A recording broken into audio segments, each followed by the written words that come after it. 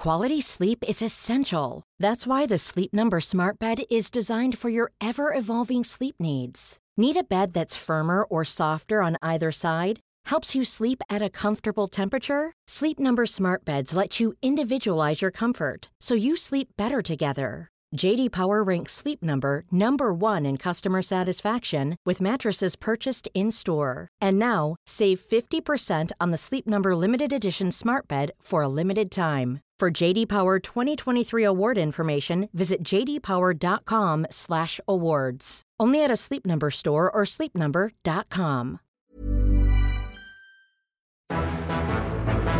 It's June 1st, 1974, and another remarkable event is about to be uncovered by Arian, Rebecca, and Ali, the Retrospectors.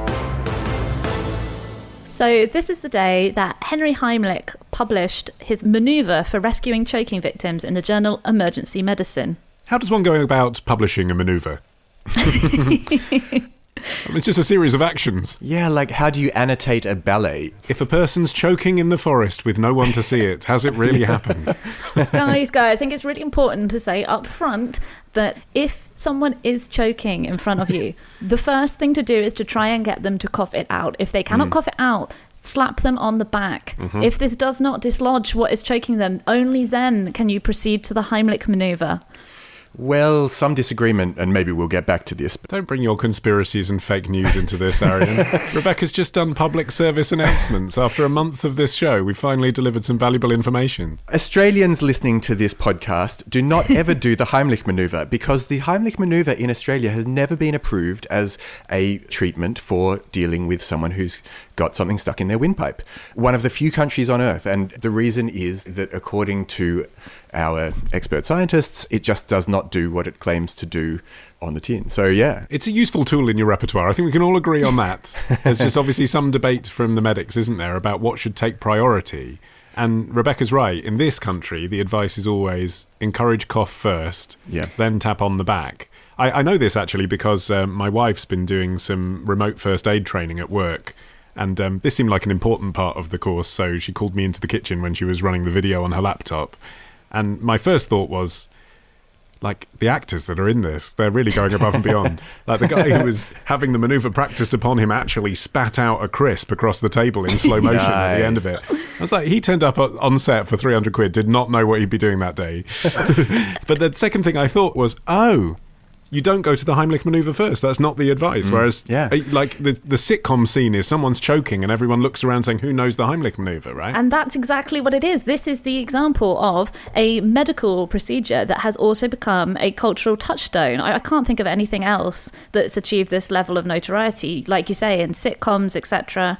And basically, the popularity of the Heimlich manoeuvre was based almost entirely on its inventor's showbiz connections. So Henry Heimlich was a thoracic surgeon. He served in the Second World War, and then basically he'd read something about how many choking deaths there were in restaurants. They were called cafe coronaries because people assumed that people were having heart attacks, but they were actually choking silently to death. That makes sense as to why the headline in the Journal of Emergency Medicine on this article that was published on this day was "Pop Goes the Cafe Coronary." I thought that sounded like quite an informal title for quite a significant development, but now that makes sense, if that's what people called it then. Yeah, exactly. And he had already invented something. He'd invented it's called the Heimlich valve, a type of valve that's used especially in people who've had a collapsed lung. He also invented the Heimlich operation, which is an esophagus operation that he God, this is like yesterday all over again. What else did he invent? Did he do peanut butter? I think he also experimented with where you could put yogurt. Yogurt from both ends, everybody. So what happened was that he'd invented this manoeuvre. It got a bit of press coverage because about a week after this journal was published, somebody who had read coverage of it in the Seattle Times used it to save a neighbour from choking. And then what happened was, in a strange turn of events, Dr. Heimlich had a cousin who was on Happy Days. I was not expecting those words to come out. And so this cousin was being interviewed on the Merv Griffin show, and he happened to mention that his Uncle Henry had come to see him and that he had invented this manoeuvre. And so basically Merv Griffin then discussed it on his show.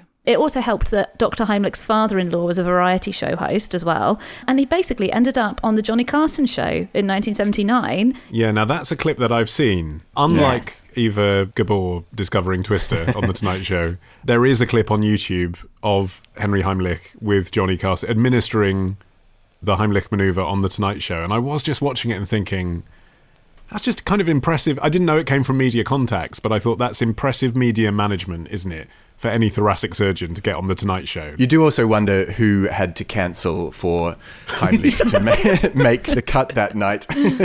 Sorry, yeah, no, we haven't got Harrison Ford, but we have got the guy that invented subdiaphragmatic pressure.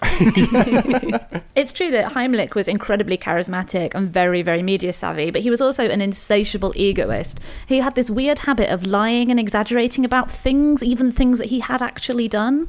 Like when he invented the flutter valve, he said he was inspired by having a Chinese soldier die in his arms during the Second World War. A guy who was his assistant said that definitely never happened. And this sort of recurs throughout his life. He just had this habit of just lying about things. Well, yeah, and after the success of the Heimlich Manoeuvre, when it gained popularity... It's so weird to talk about it like it's a record. Yeah. I don't know. After the success of his blockbuster diaphragmatic move... Well, his difficult follow-up album was that he then tried to apply the Heimlich Manoeuvre to all of these things that it really should definitely not be applied to, including cystic fibrosis, drowning, and asthma. And he was like, yeah, you can use it for all of these things. And through further testing, they were like, actually, really not. There is some uncertainty about whether it works on choking, but it looks like it may have some positive impact. But it definitely doesn't help a drowning person. I wonder if that's why Australia has never embraced the Heimlich Manoeuvre. More swimmers than eaters.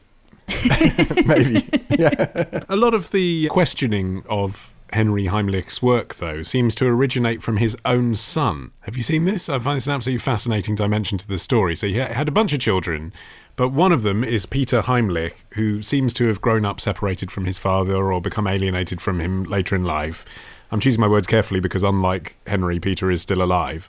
But Peter has run a blog for a number of years alleging a, quote, wide-ranging, unseen 50-year history of fraud about his dad and calling him a medical fraud and a con artist. And the examples that he gives are partly the ones that you talk about, which are a matter of public record. You know, he said he'd used the Heimlich Manoeuvre himself in the 90s in an interview with the BBC, and then he said that he'd used it for the first time in 2016, as if that shows that he's a con man rather than a raconteur.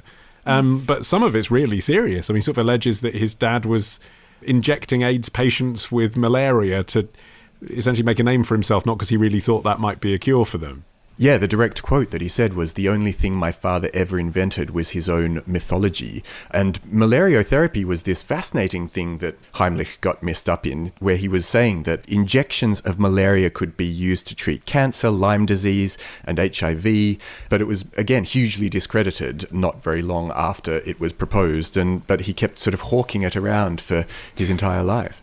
Yeah, and once again, he called on his showbiz connections. He went around Hollywood touting this obviously completely unproven theory. But because it was during the AIDS crisis, there were lots of celebrities who were willing to give money to something that could help treat HIV. People like Jack Nicholson, Bette Midler, Ron Howard, they were persuaded to part with thousands of dollars to further his research, which was actually quite horrible. Heimlich was far from the only person who believed in malaria therapy as a potential cure for these illnesses, but he was very shifty about how he went about his trials. For instance, he conducted them in Mexico using American subjects, obviously to get around regulations in America. And then the most controversial one, he oversaw trials in China that were not conducted to appropriate standards. And the World Health Organization Commission actually cited that experiment as one of the medical atrocities of the modern era.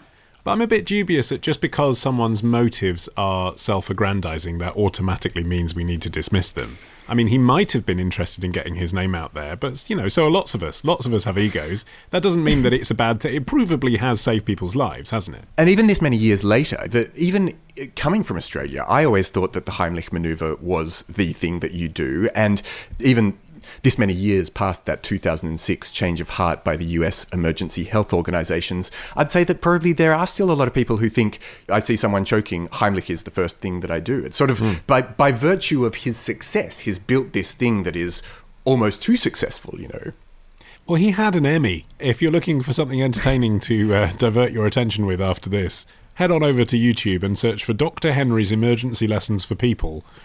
which was a children's animated TV series of public service information films on which he was the medical advisor in 1980, trading on his success.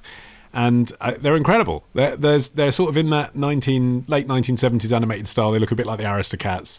And essentially, they're only like 2.5 minutes long. And the setup is always first 30 seconds, let's introduce you kids to like a fun group of characters. And 30 seconds in, like the beginning of Casualty, someone injures themselves horrifically. Someone like drops a birthday cake onto their arm and gets second-degree burns. And then Dr. Henry, who's the medical professional who I presume is based on Dr. Heimlich, comes in and tells you, now kids, if this happens, first administer this, then do that, be patient, and then there's a song. I mean, it's strangely compelling viewing. I'd recommend. Tomorrow. The Guinness World Record for the most number of red cards handed out is 36 in the space of a game. There's not even 36 players on the pitch. Love the show? Follow the show wherever you get your podcasts. Part of the Acast Creator Network.